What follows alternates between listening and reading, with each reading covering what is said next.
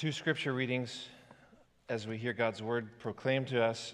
The first is from Hebrews chapter 11. So towards the back of your Bibles, Hebrews, one of the last bigger books out there, verse 8. Actually, just to share this with you, I've been at Stepping Stones Bible Camp this week, and the theme was setting sail. Some of you know that because some of you were there. And we have this concept of life as a journey, and we're on a ship. And Jesus is our captain, and the Bible is our compass. So whenever I got the people to turn to the Bible, the campers and counselors and that, I'd say, compass out.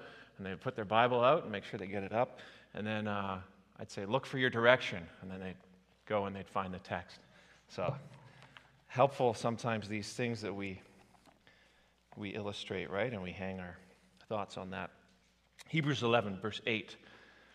By faith, Abraham obeyed when he was called to go out to a place that he was to receive as an inheritance. And he went out not knowing where he was going. By faith, he went to live in the land of promise, as in a foreign land, living in tents with Isaac and Jacob, heirs with him of the same promise. For he was looking forward to the city that has foundations, whose designer and builder is God. By faith, Sarah herself received power to conceive, even when she was past the age, since she considered him faithful who had promised. Therefore, from one man, and him as good as dead, were born descendants as many as the stars of heaven, and as many as the innumerable grains of sand by the seashore. These all died in faith, not having received the things promised, but having seen them and greeted them from afar, and having acknowledged that they were strangers and exiles on the earth. For people who speak this way make it clear that they are seeking a homeland. If they had been thinking of that land from which they had gone out, they would have had opportunity to return. But as it is, they desire a better country, that is, a heavenly one. Therefore, God is not ashamed to be called their God, for he has prepared for them a city. By faith, Abraham, when he was tested, offered up Isaac, and he who had received the promises was in the act of offering up his only son, of whom it was said, "Through Isaac shall your offspring be named." He considered that God was able even to raise him from the dead, from which, figuratively speaking, he did receive him back. By faith, Isaac invoked future blessings on Jacob and Esau. By faith, Jacob, when dying, blessed each of the sons of Joseph, bowing in worship over the head of his staff. By faith, Joseph, at the end of his life, made mention of the exodus of the Israelites and gave directions concerning his bones. And so we'll end that reading there and then turn to Genesis 50, first book of the Bible, last chapter.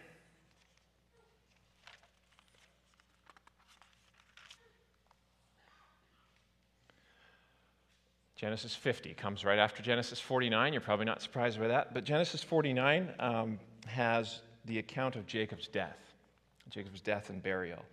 And then that flows into chapter 50.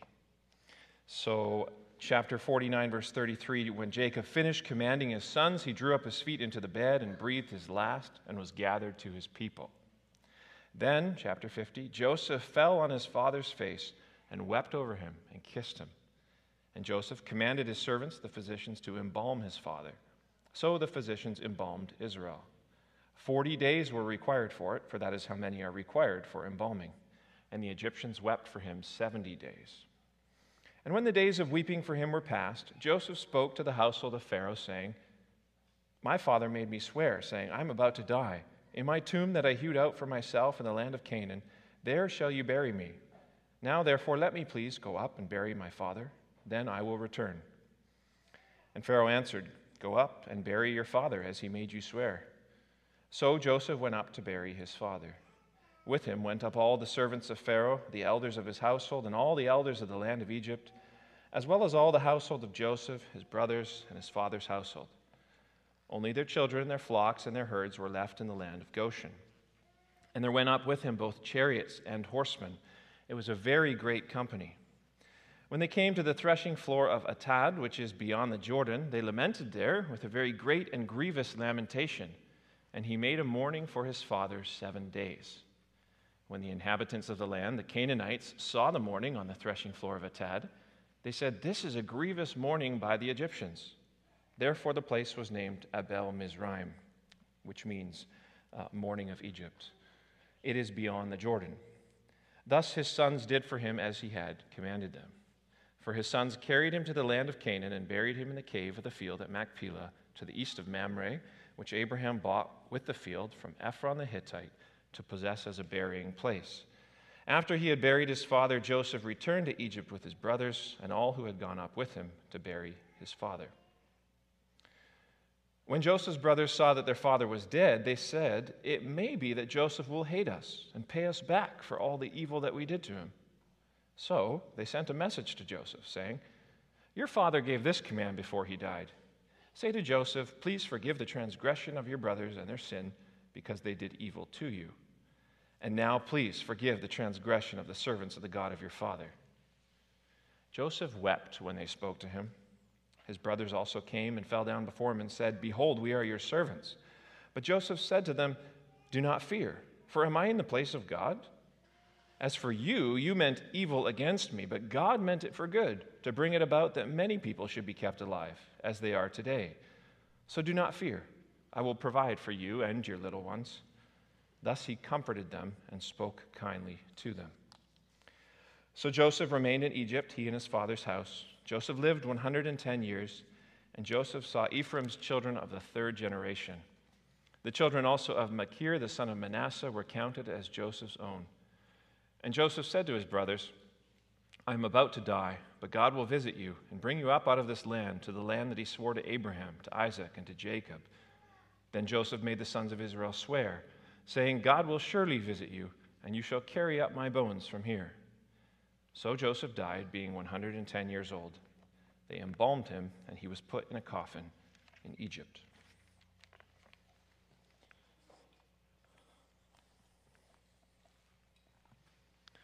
Well, as we began that reading, we ended with the life of Jacob. As he was on his deathbed, he's pronouncing these blessings to his children. We didn't read that part. That's all of chapter 49. And they're not just blessings kind of in a general way, but they're specifically future words. They're predictive blessings, we could say. Another way to describe it might be a prophetic blessing.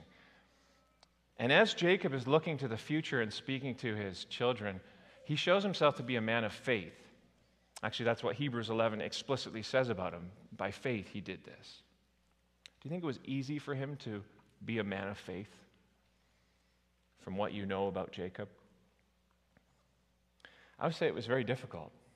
Very difficult. Jacob, once again, as he ends his life, finds himself in exile. Chapter 15 of Genesis, very important chapter as God speaks with Abraham, Jacob's grandfather, promises him so much.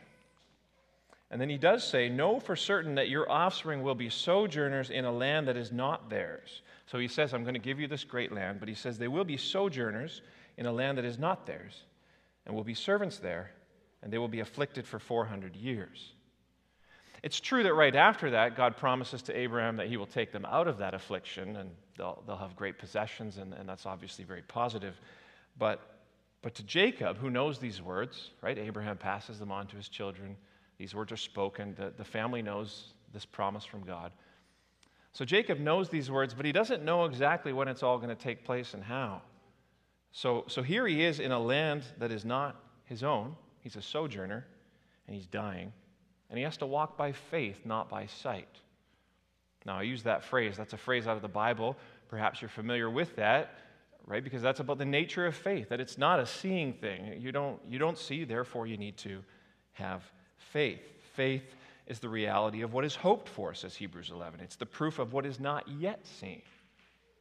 And yet here Jacob is very much a man of faith, and that's because, this is important, it's because of who God is. If you've got your Bibles open, turn back to chapter 48, verse 15. When Jacob first is blessing his sons. Oh, great, we have it up there? No.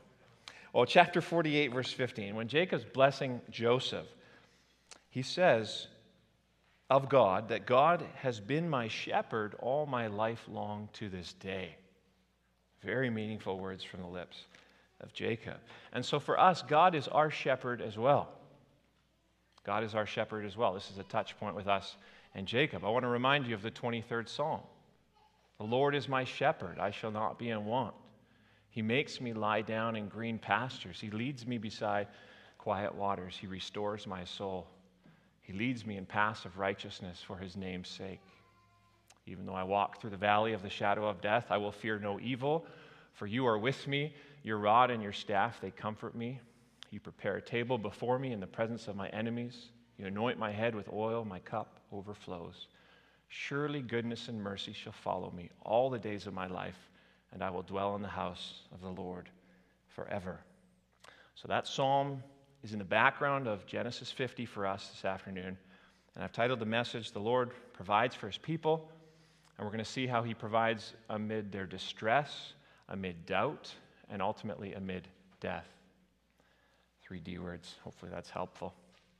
So, Jacob has just died.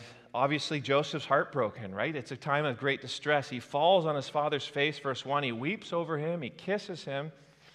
And so amid this distress, God provides. The Lord, we could say, who is Joseph's shepherd, walks with Joseph through the valley of his father's death. And what does he provide? He provides a couple things. He provides the opportunity to fulfill his father's last wish. You go back to chapter 49, verse 29 and 30, it says that Jacob commanded his sons about where to be buried. It's very specific, very, very important to Jacob, and this is important also to God, that he had been buried in that specific place. And so Joseph goes to Pharaoh and he makes this request. Pharaoh, let me go. Interesting. Let me go into Canaan that I may bury my father. And the Lord ensures that Pharaoh agrees. Right? The Lord is behind all of this. The Lord, Proverbs says, can direct the heart of a king like a course of water, like a stream. And the Lord then, in his providence, ensures that Pharaoh agrees. And so Jacob is embalmed. We could say a lot about the embalming process. I've done that before when I've preached this sermon. I'm just going to skip over that a bit.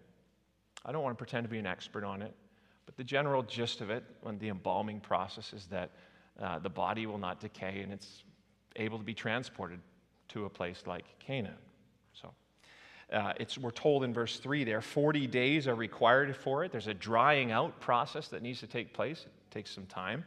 But the Egyptians, notice, they're very supportive of all of this. We have Joseph's brothers, his father's household, going out to Canaan, but also we have many from Egypt. We have chariots and horsemen going with the sons of Israel out of Egypt to Canaan. Great company, we're told, verse 9. A very great company. And together they travel to Machpelah. They see Jacob to his resting place, just as he desired. So God provides the fulfillment of this last wish. God also provides the space to grieve. The space to grieve. Joseph's deeply distressed. And what does the passage say? He wept. And not just him, but lots of people wept. Everybody's weeping. And in fact, the Egyptians, verse 3, wept for him 70 days. That's a long time. When a loved one's gone, we always grieve them. We never stop, in a sense. But the particular intense mourning period immediately following their death, 70 days is a long time. For the Israelites, it was usually about 7 to 30 days, a week to a month. But the Egyptians mourned royalty for 70 days.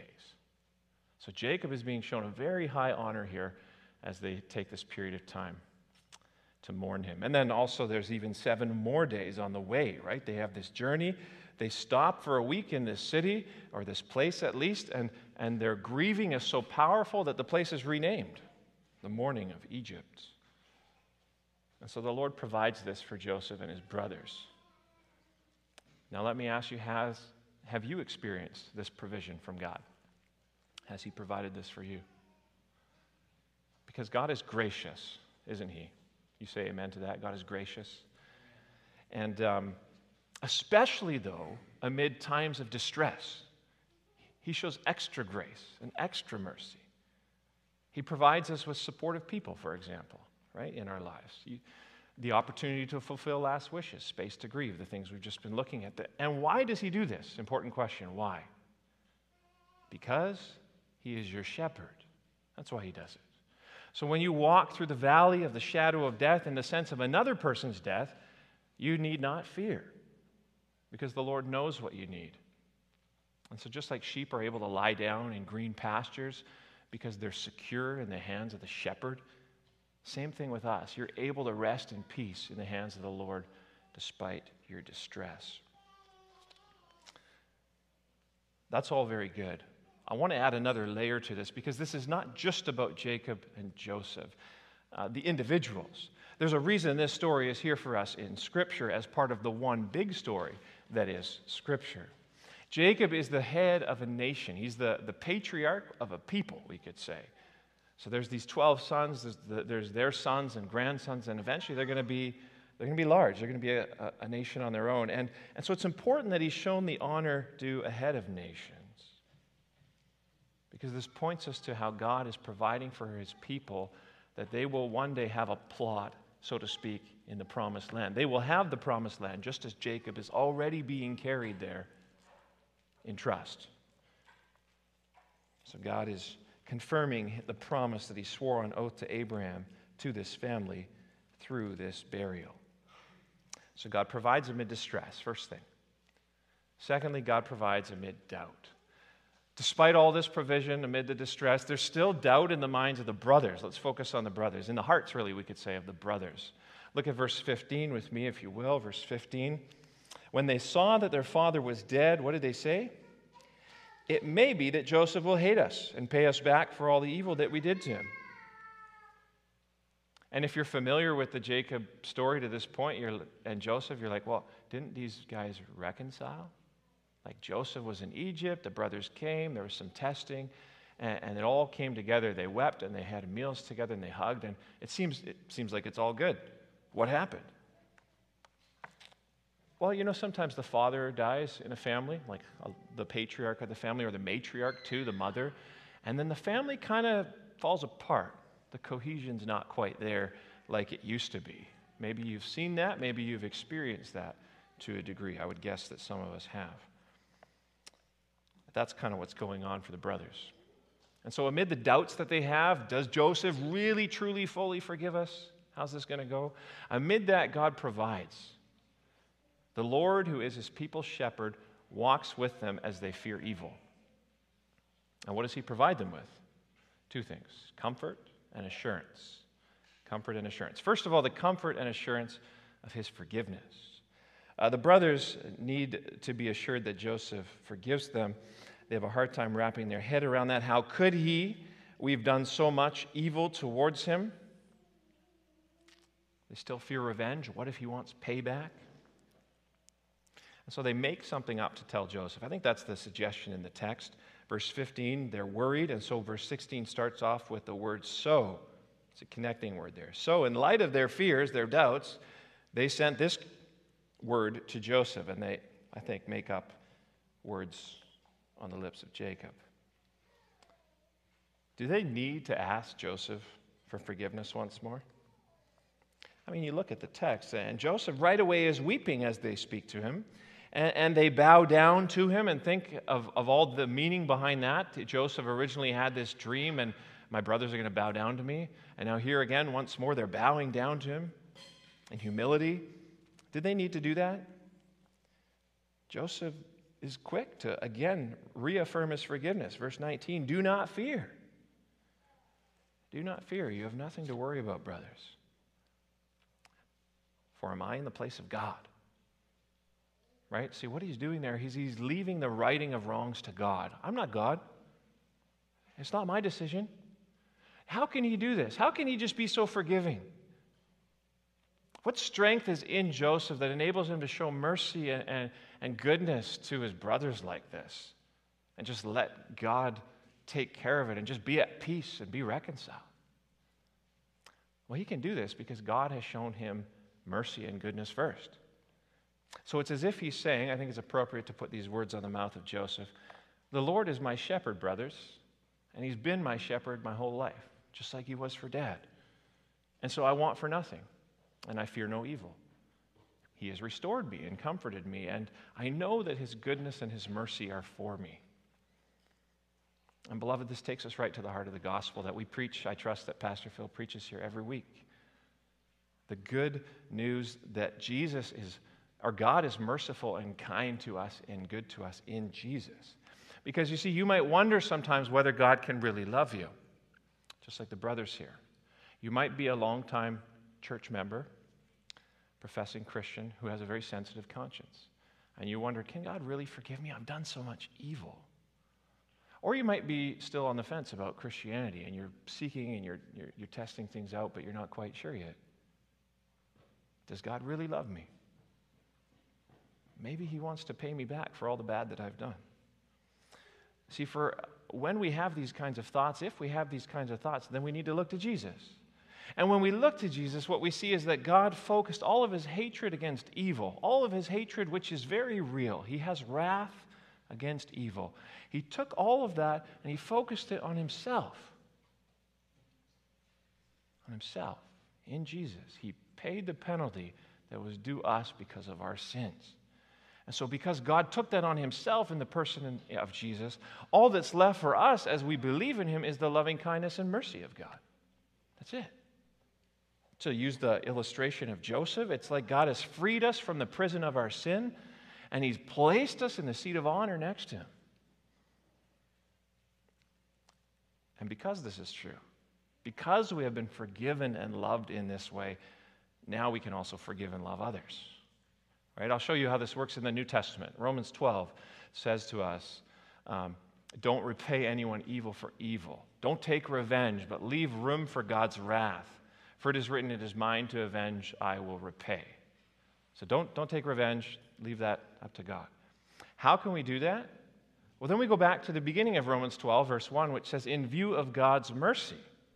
Right? It's in view of God's mercy that we offer our bodies as living sacrifices of thankfulness to God as we worship him with our lives. And that includes not being vengeful. In view of his merciful provision towards us, we can feel free to forgive others. We can feel free to let God be God, trusting that he will right every wrong. So there's the comfort and assurance of his forgiveness, first of all. Secondly, the comfort and assurance of his purposes. That's what Joseph next speaks to, the purposes of God. Verse 20. If you know one verse from chapter 50, you probably know verse 20, the first half at least. As for you, you meant evil against me, but God meant it for good. So what is God's purpose in all of this? It's good. God meant it for good. Well, then why has there been so much suffering throughout Joseph's life? Well, in the providence of God, this is how it happened. What is the providence of God? I've used that word a few times, providence. Heidelberg Catechism says the providence of God is his almighty and ever-present power, whereby nothing comes to us by chance, but only from his fatherly hand. No accidents. The Belgic Confession, another one of our confessions, says he leads and governs all things according to his holy will in such a way that nothing happens in this world without his orderly arrangement. What do you think of that? Oh, I don't like it. That means God causes evil to happen. Well, what would Joseph say if he were here? He'd look at you and he'd smile and he'd say, God isn't responsible for evil. God doesn't cause evil. Right? Because he says to his brothers here, you meant evil against me, but God meant it for good. Earlier, chapter 45, he says, you sold me here, for God sent me before you to preserve life. Right? So you see those two things happening at the same time there. This is how God can work, and this is how he does work. Through secondary causes. If we call him the primary cause, he works through secondary causes to accomplish his good. He works through things like a famine. He works through jealous brothers. He works through false imprisonment. He does. Through it all, he's at work. His good purpose in the back of all the sin, all of the calamity brought on by a famine, for instance. It's mysterious to us. It's wonderful. And ultimately incomprehensible. And we have to rest with that. But if you're struggling with this all comes together most clearly in the death of Jesus. Because in the death of Jesus, what do we have? We have the greatest evil that's ever been perpetrated, but we also have the greatest good that's ever been accomplished. And you go to the book of Acts, and Peter preaches this way to the people in Jerusalem. He says, this man was handed over to you by God's deliberate plan and foreknowledge. And you, with the help of wicked men, put him to death by nailing him to the cross. But God raised him from the dead, freeing him from the agony of death, because it was impossible for death to keep its hold on him. So I hope you see that there, the two things together. The evil purpose of men. You put him to death, Peter says, by nailing him to the cross. But also then the good purpose of God. God raised him from the dead, freeing him from death. And not only him, but then all who are in him. And so this continues to be the case today, that God works through evil for good. And that God works all things for the good of those who love him, who have been called according to his purpose. We can be comforted. We can be assured of these things. So the comfort and assurance of his forgiveness, of his purposes. Third and final thing, the comfort and assurance of his help. His help. Verse 21, an underrated verse in this chapter. It gave us the title for the sermon. I will provide. Joseph says there to his brothers, don't fear, I will provide for you and your little ones. Thus he comforted them and he spoke kindly to them. This is a family that needs somebody to speak kindly to them. They need comfort. They've been through a lot. There's a pretty dramatic history, a lot of tension. And even when that was resolved, when they reconciled, reconciliation's still an intense process. At least it was for them. Usually is. And then they transition to Goshen from Canaan, so there's a big move. And then Jacob dies, the head of the family. Lots has gone on. And so Joseph's words here promise something that's needed. And you know, it's interesting if you look at the original language behind the English here, where it says he spoke kindly to them. Literally, it says he spoke to their hearts. He spoke to their hearts. That's a picture of God's kind providence toward us. That God does so much for us. He forgives us, and we spend so much time, rightly so, talking about that. But God also provides above that all things needed for body and soul. And so when we go through challenging seasons, which we do, times of refreshing inevitably follow. It's like if you're in a desert and you need an oasis, and there it is. I can't tell you exactly how God does that, what it looks like, how long it will last, these kinds of things. Sometimes it's very small, seemingly. But God provides for us along the way in this way, because this is how a good shepherd works. He leads me beside quiet waters. He restores my soul. And so amid your doubt, brothers, sisters, boys, girls, know that God will provide for you the comfort and assurance of his forgiveness, of his purposes, and his help. And then as God provides that for you, right, the next little beautiful piece of it, he also enables you to be used by him to minister to others. So the Lord provides amid distress, the Lord provides amid doubt, and the Lord also provides amid death. The chapter in the book ends with the death of Joseph. And so God provides for him. The Lord, who is Joseph's shepherd, walks with him through the valley of his own impending death. And what does he provide? He provides the hope of life. The hope of life. Already there's something else before that. Joseph has had a good life, verse 22. He lived 110 years. Verse 26, again, that's repeated. Did you know many famous Egyptians, notable Egyptians, are said to have died at 110 years old? Not sure what quite to make of that with the numbers, but I just want to put that before you to say Joseph was viewed as living the ideal lifespan. He has had a blessed life, a full life. And there's some references to his children's children, to the third generation. This is a man who had many family members to the generations around him. A blessing, we know that. God has given him a full life. But really what we're focused on in verse 24 and 25, the life that is yet to come, which is fuller still. Joseph said to his brothers, I'm about to die, but God will visit you and bring you up out of this land, to the land that he swore to Abraham, to Isaac, and Jacob. And then Joseph made the sons of Israel swear, it says, swear an oath, saying, God will surely visit you, and you shall carry up my bones from here. That word surely is the oath word. It tips us off to the swearing of an oath. Why does Joseph say this? Well, maybe he's thinking back to Genesis 15. Again, remember, he knows that. It's been passed down to him. He knows that after a time of affliction in a foreign land, they're going to come out of that land with great possessions. And in fact, that's where the Bible goes next, to the story of the Exodus. out of Egypt. The end of Genesis takes us to Moses now as the leader of the people. And it is a people now, it's a big nation. And they're mistreated, this nation of people, and enslaved by a Pharaoh who didn't know Joseph and who feels threatened by this growing nation within his boundaries, his borders. And Moses, as the leader of the people, is going to approach this Pharaoh, and he's going to say to him, "Let me go. Let us go. Let us go into the wilderness that we may worship him." Right? You see the parallel. And this time, the providence of God is such that this Pharaoh is going to disagree. He hardens his heart, and he refuses Moses. And yet Israel leaves anyway in the end. This time the chariots aren't going with them in support, but this time the chariots are chasing them in opposition as they leave for Canaan. And God works. He works through the evil of the Egyptian army to accomplish a great good, the salvation of his people through the Red Sea. And then they're in the wilderness, journeying. They're sojourners, or pilgrims is another word, just like Jacob had been. And death is all around them. And they struggled at times with the providence of God, complaining about their circumstances, pining for the things of Egypt. Oh, if only we had it. And yet all the while, right before them on the journey, the hope of life is there, the promised land. So how is it for us? We live amid the reality of death. Do you see the Lord's provision for you?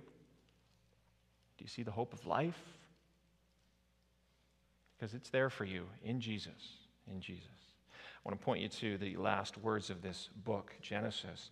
Joseph was put in a coffin in Egypt. Now that word coffin is the same word for the word ark. You think of the Ark of the Covenant. So maybe you haven't considered this before, but as the Israelites wander through the desert, there's two arks present in their wanderings. One ark carrying the bones of a dead man, and the other ark carrying the tablets of the law given by the living God. And in order for man to live, he needs to fulfill the law of God. And Jesus is that man. And so in Jesus, we have the greatest provision that God has ever and could ever have given us. In Jesus, we have the good shepherd, as he calls himself, who laid down his life for the sheep.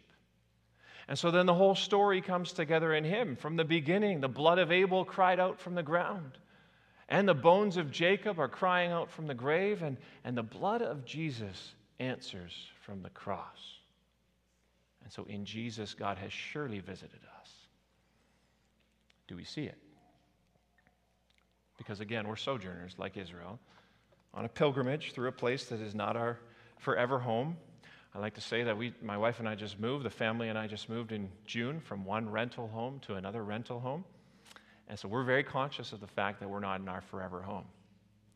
But even if you have built your dream home, you're established, it's still not your forever home. We're still pilgrims on a journey. We've passed through the Red Sea. Praise God for that. But as we journey, it's not always pleasant. And so then do we complain about our circumstances? Do we pine for things that are different? Do we secretly wish that we could just avoid the desert altogether? Just settle in Egypt, you know? Promised land was a dream, a nice dream, just a dream. Well, see, if the book of Genesis teaches anything, I think it teaches that God is with his people. He has been with them all. And when we go to Hebrews, and we read there from Hebrews 11, a portion, all these saints that are listed, God was with all of them, Noah and Abraham and Isaac and Jacob and Joseph and Moses. And it goes on towards the end of that passage, and it says, time would fail me to tell you of all of these other guys, and there's some women in there as well, unnamed.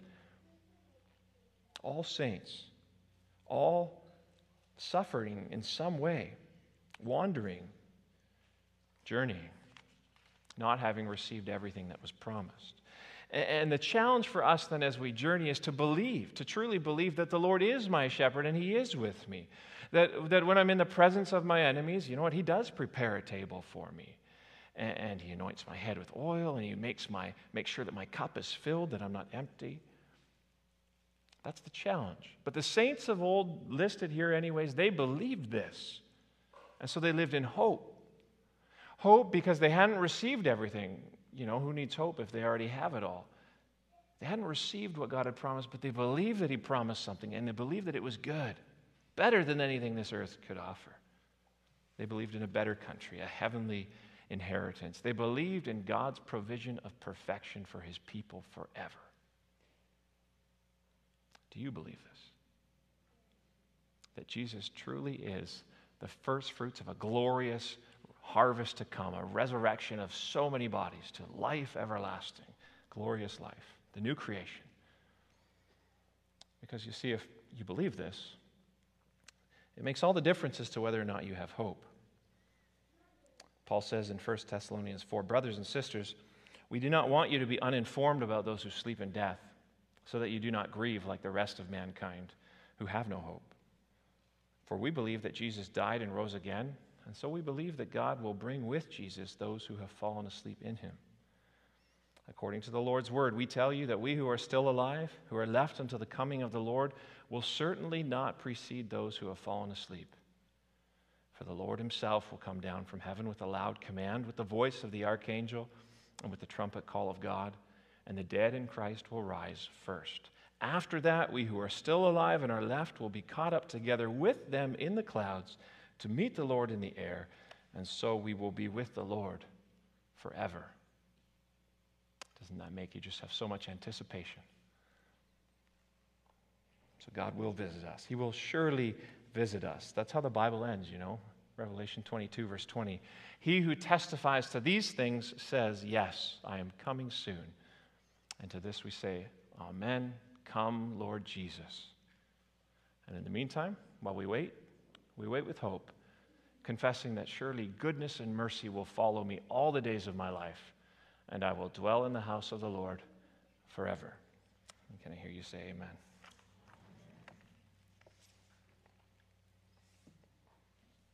Shall we pray?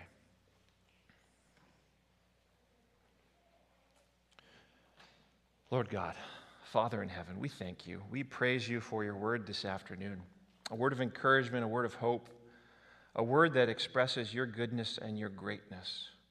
We thank you that you are a providing God, that you are a protecting God, and that you comfort and assure us of so many good things. We pray that you would help us to rest in your kind providence and also to be at peace when we face difficult providence.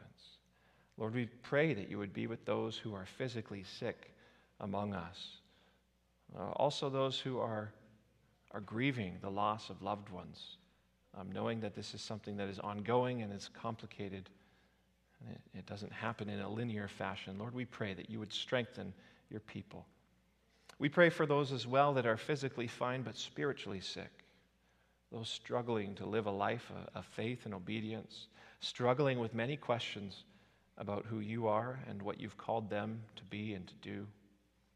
Lord, we pray that you would help all of us to live holy, healthy, and happy lives as disciples of Jesus.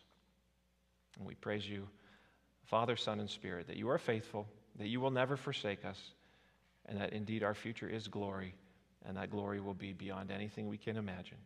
And so hear us, comfort us, encourage us, and bless us. Let us leave this place with joy as we sing and receive your blessing. Amen.